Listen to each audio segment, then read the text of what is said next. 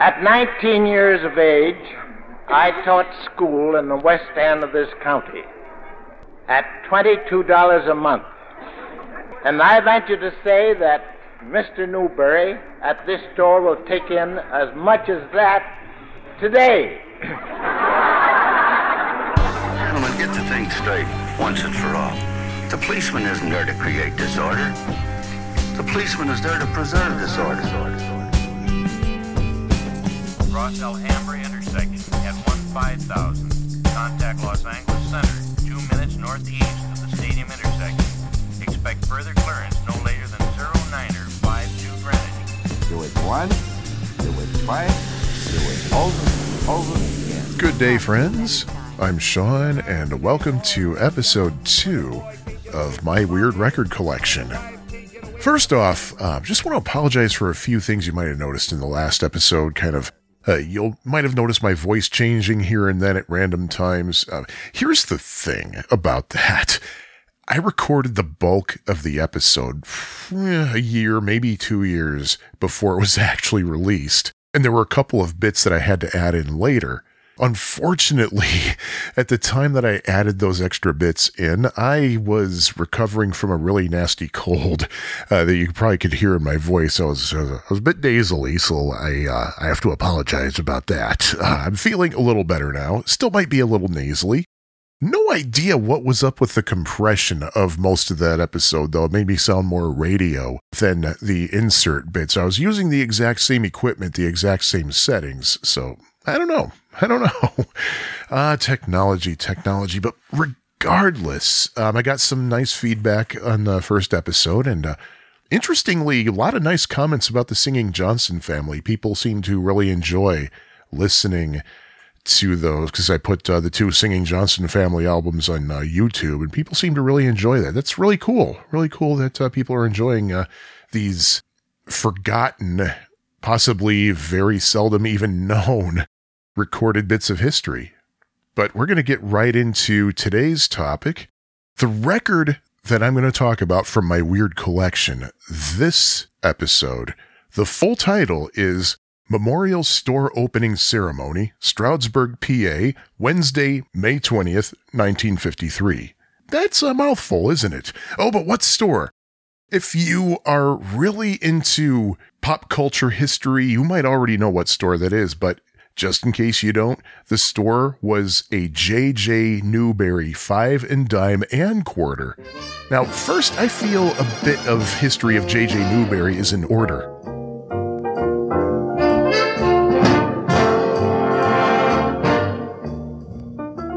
So what exactly was J.J. Newberry? Well, some of you might remember the store if you grew up in certain parts of the United States. If you are, say, 35 or older, perhaps. I personally don't remember it. J.J. Newberry was a chain of discount stores founded by John Josiah Newberry in 1911. The first store was in Stroudsburg, Pennsylvania, about 45 miles southeast of Scranton, and maybe about 75 miles northwest of New York City, give or take. Located in the Poconos and very close to the New Jersey state line, Stroudsburg is a small town with a population under 6,000 going by the 2020 census. J.J. Newberry himself got his retail start working for the Fowler, Dick, and Walker department store in Wilkes-Barre, Pennsylvania in 1894. 5 years later, he worked for S.H. Kress and Company. Some sources claim it was Kresge that he worked for, but no, it was S.H. Kress, which itself was a chain 5 and dime store founded in Nanticoke, Pennsylvania. And by the way, just to add to the Kresge confusion, the Kress properties were eventually bought out by Kmart. Do you know what the K in Kmart stands for? That's right, Kresge. So, go figure. So after our friend John Josiah Newberry learned how the retail business operates, he opened his own 5 and dime in Stroudsburg, specifically at 622 Main Street. In 1919, his brothers Edgar and Charles T. partnered with him. By that time, J.J. Newberry had 17 stores with annual sales of $500,000. That's about $8 million in today's money. That'd be early 2024, those of you listening in the future. By the time John Newberry died on March 6, 1954, The company had 475 stores and would grow to 565 by 1961, with an annual income of $291 million, which today would be about $2.6 billion. Many of those stores were Brits department stores. Newberry bought the Brits chain and eventually rebranded all their stores as J.J. Newberry stores. McRory's, a five-and-dime chain based out of York, Pennsylvania, bought the J.J. Newberry Company in 1972, but McRory's fell on hard times in the 90s and filed for Chapter 11 bankruptcy protection in 1992. 5 years later, McRory's closed 300 of their stores, including many J.J. Newberry locations. By 2000, many of McRory's properties, including J.J. Newberry, were converted to Dollar Zone, another discount store brand run by the company. In February 2002, McRory's folded. Now, the reason I was not familiar with J.J. Newberry is, well, because of where I lived. Except for 8 years of my life, I've lived either outside or inside Chicago, so I never heard of J.J. Newberry because they were primarily located in the northeastern United States and the West Coast and a few locations in Canada. Even by the time I moved to New Jersey in 1998, all the Newberry stores in Jersey were gone, although there was still some J.J. Newberry signage remaining at its abandoned location in downtown Long Branch by the shore. Now that I've talked about the death of J.J. Newberry and his stores, let's talk about something that's keeping their memory alive. This grand opening record.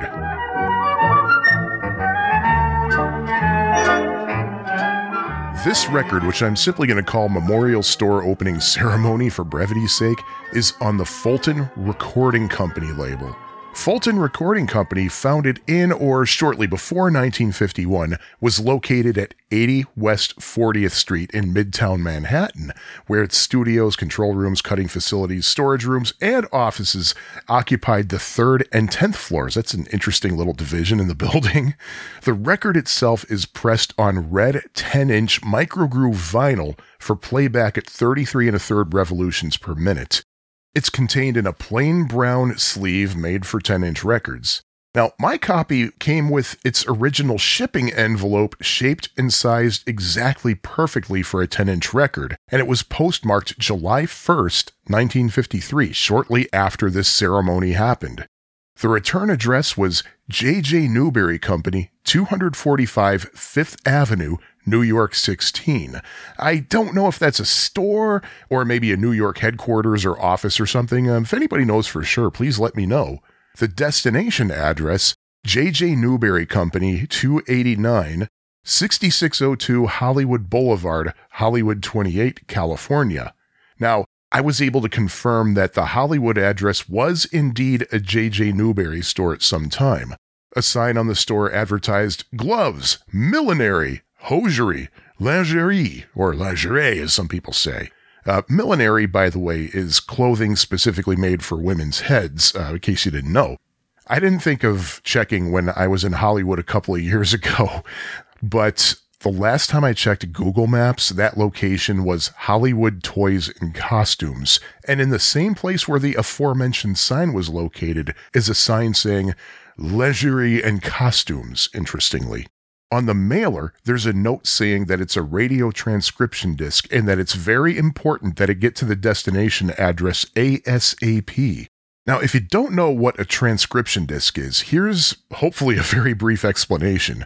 A transcription disc is made to be played on the radio. They're very unusual records in that, first of all, most tended to be 16 inches in diameter, much too large for most home turntables.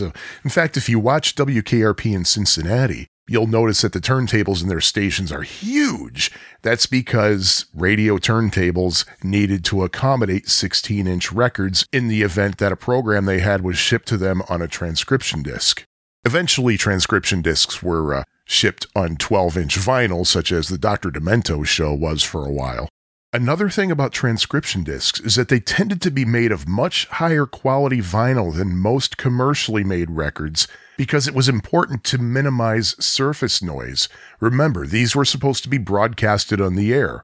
The 16-inch transcription discs also have wider groove concentrics to maximize sound quality. The wider the space between grooves, the better the sound is going to be. In fact, you may have noticed that when you play a lot of your records, the sound quality might actually degrade as you get closer to the label. Part of that is because the closer you are to the label, the closer the groove concentrics are going to be. The other part of that is the speed in which the surface crosses the stylus. But let's go away from that and talk about the record itself. Interestingly, this J.J. Newberry grand opening record has none of those features. Again, it's a 10-inch record, and at least side one has a lot of surface noise. I'm guessing that maybe whoever received it played side one and kind of never thought of flipping it over, like, okay, yeah, I get the point. Other people did the same thing, probably played side one. Oh, this is cool. Yeah, our store, grand opening. Yeah, I don't need to hear the rest of it. Side two on the record, though, has virtually no surface noise. So that's kind of why I'm thinking no one ever really thought to play the other side.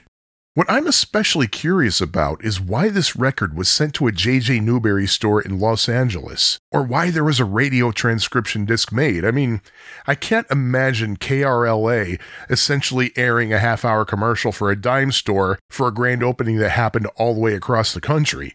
I would love to ask Dwight G. Davis to whom the envelope is addressed, but he's probably long gone by now. I'm guessing maybe he was the manager of the Hollywood store. To see if I could get at least the slightest hint, I went to the person who sold me the record. I bought the record from a user on Discogs.com named Uncle Jim. Jim says he bought it at an estate sale in Southern California. Most likely the owner of it was either the manager of a West Coast J.J. Newberry or more likely worked for the West Coast headquarters. It's not likely that the store opening transcription discs were intended for radio stations, but possibly for store employees. Now, what's on the record itself? Well, stick around and find out.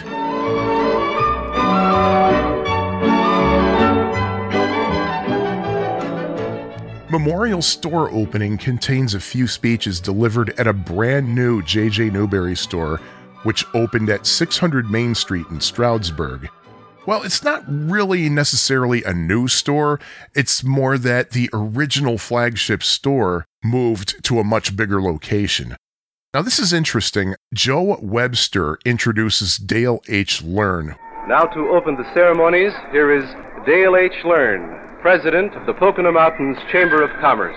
Joe Webster himself was introduced by someone else whose name I don't think appears anywhere on the record, either in the audio or on the label. Definitely not on the label. We now take you to the new J.J. Newberry store for a broadcast of the grand opening ceremonies. Now, Dale H. Learn pretty much brags about Stroudsburg, as I guess he should, as being president of the Chamber of Commerce. He talked about how there are a lot of religious people in Stroudsburg, how Stroudsburg has state-of-the-art schools, friendly people, golf courses. Basically, all kinds of reasons Stroudsburg is such a wonderful place, although he admits that the parking sucks. We have ample parking space, but we do need more of that, we must admit. But there are ultra-modern stores, including the new J.J. Newberry store, of course. We are happy this morning to welcome to this community now the new J.J. Newberry store. We believe one of the finest Newberry stores or store of any kind throughout the East. Basically, Dale H. Learn's speech served as a 3-minute introduction to J.J. Newberry himself. Friends, the head of the Newberry stores, Mr. J.J. Newberry. John Josiah Newberry takes the microphone and he thanks the people of Stroudsburg and apologizes for blocking the sidewalks. First of all, I want to express the thanks of our company to all of you Monroe County people who were so patient and tolerant to put up with this hole in the ground here for so long and all the sidewalk obstructions. Apparently there was a delay before or during construction, but what that delay was or what caused it was not mentioned. He talked about how he took a Lackawanna train to Stroudsburg and was impressed by the business district and found the area to be friendly and livable. Newberry himself lived in Stroudsburg for 8 years, starting in 1911. He talked about how Ernest Wyckoff tore down an old landmark hotel and built a modern department store in its place.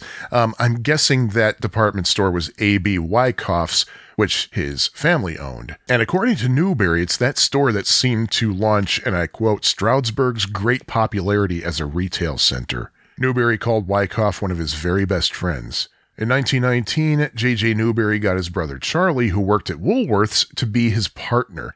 They incorporated 4 years into the partnership and moved the company's headquarters to New York City, probably the return address that was on the mailer. Just as he's about to cut the ribbon, Newberry promises the people that they would be amazed as they look around the store. He promised conscientious expertise from his staff. Then Newberry talks about how he met Sebastian S. Kresge in Detroit, and he introduced him to speak. So yeah, we get to hear from the founder of S.S. Kresge Dime Store, which kind of evolved more or less into what we probably remember as Kmart. So S.S. Kresge takes the microphone, and judging by the speech, he wasn't the most experienced public speaker. Kind of dry, not all that fun to listen to. It may look presumptuous to come to my old county seat, rather, and help open up one of the most wonderful stores in the country. Notice he didn't say the most wonderful store in the country. He probably wants to reserve that for his own. Kresge was a teacher in Monroe County when he was 19, and he made $22 a month. Yeah, teachers who are listening to this right now are thinking, man, the more things change. He walked 2 miles to work and back home, and he predicted that $22 a month would be what the new J.J. Newberry store would take in today. So, yeah, makes a little joke. But it's clear that Kresge, despite being a rival of Newberry, was also a dear friend of his. He heaped a lot of praise on Newberry, and he said that the 3 most notable buildings in Stroudsburg would be the Wyckoff department store, the YMCA that was under construction at the time, and J.J. Newberry. He talked about being at the grand opening of a Kress store, not Kresge, in West Palm Beach, and he expressed admiration for his competition. And before he finished speaking, Kresge predicted success for the new J.J. Newberry store. Now, because of the quality of the recording, I know it's not that the record itself is of bad quality, it's just the recording technology used for an outdoor speech. I couldn't tell whether Joe Webster was introducing Don W. Hayes or Dom W. Hayes. The record label just says D.W. Hayes. And Hayes was the store's manager. He started out as a stocker at the Newberry store in Hagerstown, Maryland 20 years earlier, and basically worked his way up. So when it's Hayes' turn to speak, he says that the new store is the most beautiful of the J.J. Newberry stores he'd seen during his 20 years with the company. Friends, this is truly a most beautiful store, the Newberry Company, that I've witnessed in my 20 years with them. And I'm mighty proud that I've been chosen by Mr. Newberry and his associates. I think that they have the confidence in me that I can manage the store. He called up 5 ladies for whatever reason. I guess they're to be honorary cutters or something. There was Mrs. William E. Robinson, Mrs. Herbert Bonser, Mrs. Gladys Mitchell of Toms River, New Jersey, Mrs. Walter Brown of East Stroudsburg, another lady whose name I couldn't make out, Mrs. Alice Wine sounded like, of East Stroudsburg. The other women he did not say from where they hail. Hayes then hands the scissors to Mayor Hal Harris, who made a brief speech calling J.J. Newberry the finest store in the finest town of America. And for whatever reason, Joe Webster felt it necessary to go into great detail to describe the gold-plated scissors, the white ribbon, the lineup of representatives at the ribbon, including Newberry himself, the mayor, etc. And the record ends abruptly after Webster says it's officially open for business. Just getting all set for a final picture now before he cuts the ribbon. Mr. Harris is now approaching the ribbon now. He's holding the ribbon in his left hand, scissors in the right hand. There he goes now. He's cutting the ribbon, and the new J.J. Newberry store is officially open for business.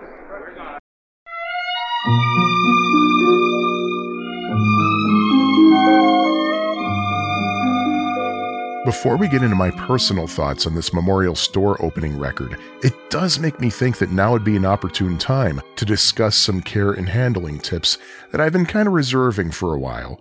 This is the 3rd time I released an episode. Regardless, though, remember that this record came in a 10 by 10 inch brown paper record sleeve inside a 10.5 by 10.5 inch mailer. Now, back in 1953, when this record was made, Obviously, not a lot of thought was put into how to package this thing carefully. Records were taken for granted.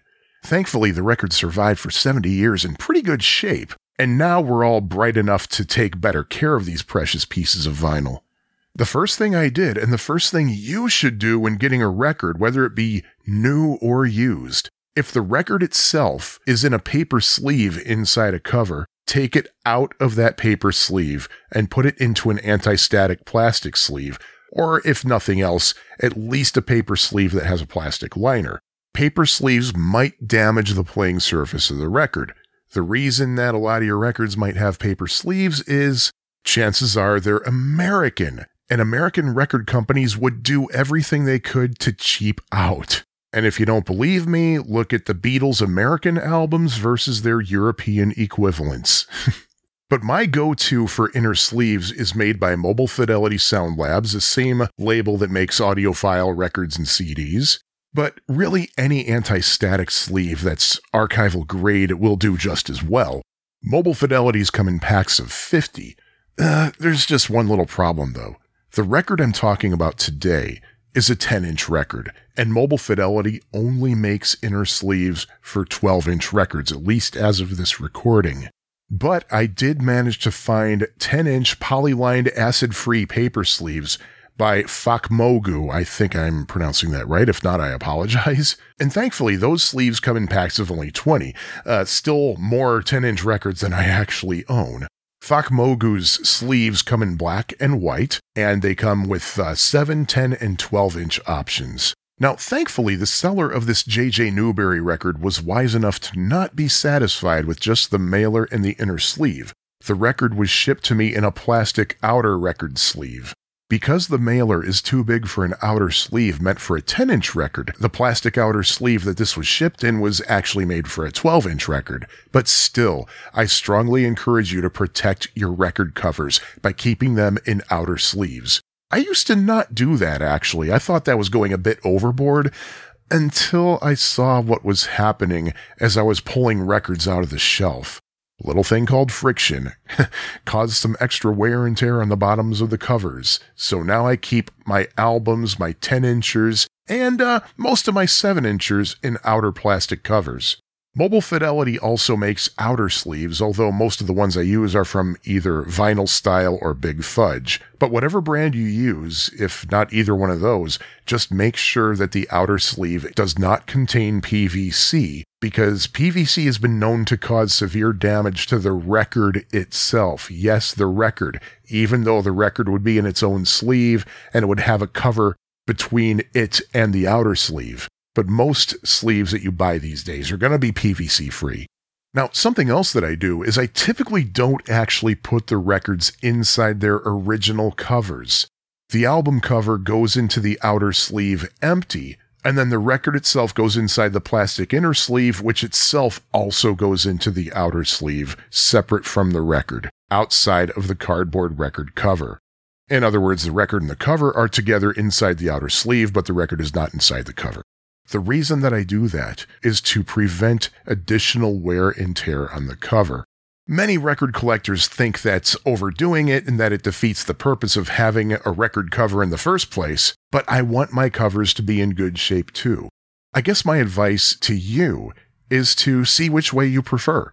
If the outer cover of a particular record is in good enough shape and looks like it can support the weight of the record and anything else that's inside the cover over a long period of time, then by all means keep the record in the cover. If you see that the cover is really wearing out at the bottom, you might want to consider using a clear outer sleeve. If you're fortunate enough to have easy access to a record store, especially one that specializes in used records, chances are pretty good that they sell inner sleeves and outer sleeves. If not, the good news is if you go to this podcast's website at myweirdrecords.fab4it.com, Fab4IT being spelled F-A-B, the number 4, and then I-T, go to that site, click Stuff I Recommend, and then Storage. You'll see links to the products that I mentioned on Amazon. If you purchase these products via these links, I get a small portion of the sale at no extra charge to you.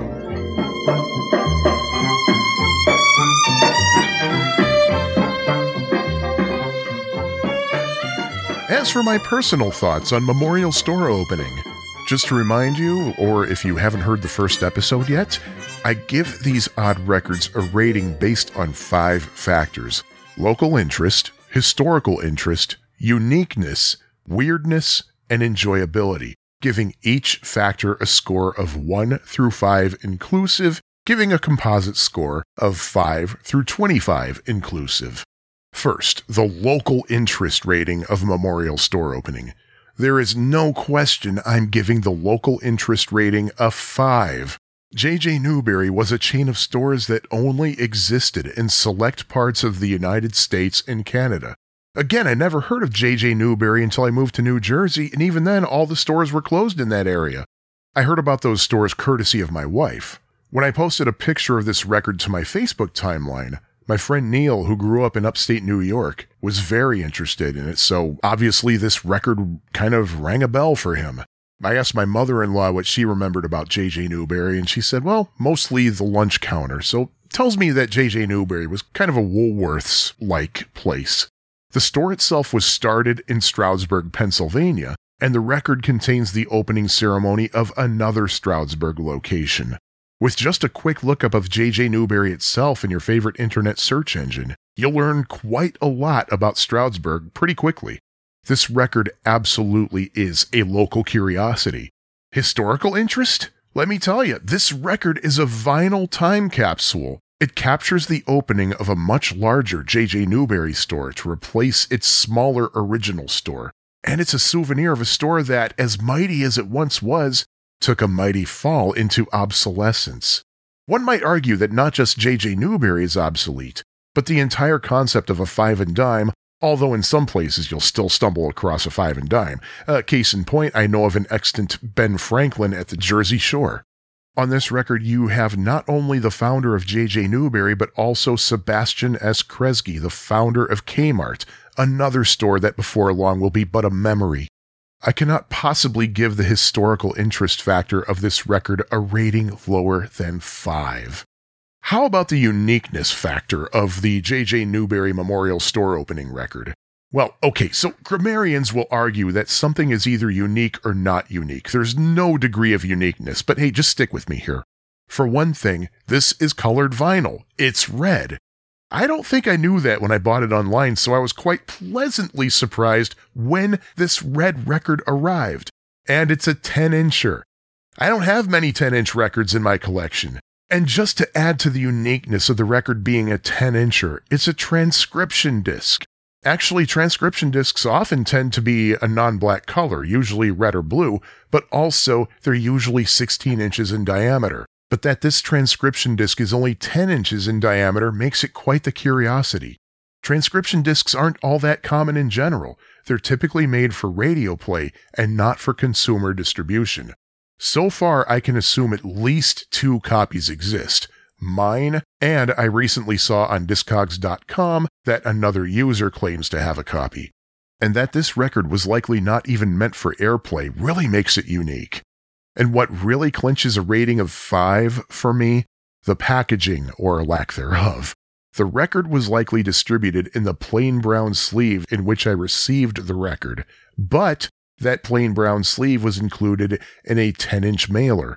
Just the mailer itself, with its labels and postmark, tells a little story of days gone by. Now, in rating the weirdness of a record, that's where things can get a little hairy. Some of the reasons one might consider this record weird is actually covered by uniqueness. So my strategy for my weirdness rating was to note my wife's reaction to my spending money on this record. I honestly thought she'd find this record interesting because she remembers the J.J. Newberry stores. But when she saw what I was opening when the package arrived, she was speechless. She could only react by giving me weird looks. Lisa reminded me that one of the reasons she agreed to marry me was that life would not be boring. Well, she clearly was not bored. When my friend Neil publicly expressed interest in this record, his wife had to point out to the world that her husband expressed interest in it. Judging by the reactions of my peers, I cannot help but give this record a weirdness rating of 5. How about enjoyment? Well, Honestly, listening to people wax philosophical about, or perhaps completely gushing over the concept of a discount store. Now, you find this hard to believe, but it's not the most exciting thing in the world. I've been to a similar ceremony myself. My first job was at a public library, and sometime before I started there, a passerby threw a Molotov cocktail through a window on the first floor, causing significant damage. All the materials that survived the fire were relocated to a temporary satellite location in a nearby abandoned department store while cleanup and repairs happened. At the same time, a huge expansion was being built onto the library building. I was working the day of the grand opening of the expansion, which coincided with the reopening of the first floor. We had a similar ceremony to what J.J. Newberry had. Several speakers, not just the library's director, but if I recall correctly, the mayor and a local rabbi. The ceremony kicked off with a guy singing The Impossible Dream, accompanied by an electronic keyboard. My eyes are still tired from all the rolling they did that day. Of course, I was 16 years old at the time, so my teen angst/intolerance probably didn't help. But the fact is, it was boring. I just wanted to go inside and work. I can imagine there were people who just wanted Kresge, Hayes, and Newberry to just shut up and let people shop. However, it is cool to hear the owner of a business speak kindly about his competitors. It's not the most boring thing to hear, but it's not the most edge-of-your-seat listening either, so I will rate the enjoyability factor 3 out of 5. So, with a rating of 5 for both local and historical interest, 5 for uniqueness, 5 for weirdness, and 3 for enjoyability, the J.J. Newberry Memorial Store opening record scores a 23 out of a possible 25, ergo putting it on the top of my chart above both albums from the Singing Johnson family. Personally, though, I'm seriously glad I have this record for both its historical and local interest. Also because it's a 10-inch record. I don't know why, but I love 10-inch records. It seems to me that most 10-inch records from the 50s and before are the old shellac kind that play back at 78 RPMs, but this one is a standard microgroove record on vinyl that spins at 33 1/3. And it's red! I am a sucker for colored vinyl. The price was really good too. I only paid a few bucks for it on Discogs.com, whereas doing a price check on other records on the Fulton Recording Company label tend to demand some seriously hefty prices. I love everything about the record. The color, the size, the packaging, the subject, and even the mailer. If you'd like to hear the entire contents of this record, I have good news for you. Because I strongly believe in preservation, I have digitized the audio and uploaded it to my YouTube channel. There's a separate video for each side of the record, but I compiled them into a playlist, and I will link that playlist in this episode's show notes at myweirdrecords.fab4it.com, or you can just go to my YouTube channel at youtube.com/@myweirdrecordcollection. And friends, that wraps up episode 2 of My Weird Record Collection. Do you have any thoughts on this album or any other weird records? You can reach me via email at myweirdrecords@fab4it.com, and again, fab4it is spelled FAB, the number 4, and then it.com. You can reach me on Twitter, Instagram, and now Blue Sky under the handle My Weird Records. And you can find this podcast on Facebook as well by searching for My Weird Record Collection or going directly to facebook.com/myweirdrecords. If this podcast is not available on your preferred podcast provider, let me know. I'll do everything I can to make sure that it'll be distributed there. Oh, and by the way, sounds and music in this podcast remain the properties of the respective copyright holders and are used for commentary and review. No infringement is intended. Many, many thanks to Kevin Zerb for the logo for this podcast. You can visit Kevin's website at zerbinator.com. Coming up next for episode 3 of My Weird Record Collection, well, you're going to learn about how to tune and play a instrument. Can't wait. Seems like a rip-roaring time. In the meantime, please support your local record store if you are lucky enough to have one. Thank you for listening.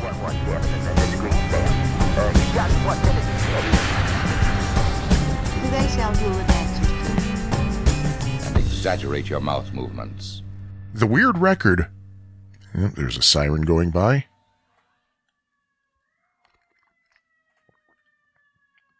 Don't know if y'all can hear that. I live down the street from a fire station and a very busy street, too. So there are ambulances and fire trucks going by all the time. Okay, it's gone now. I can start.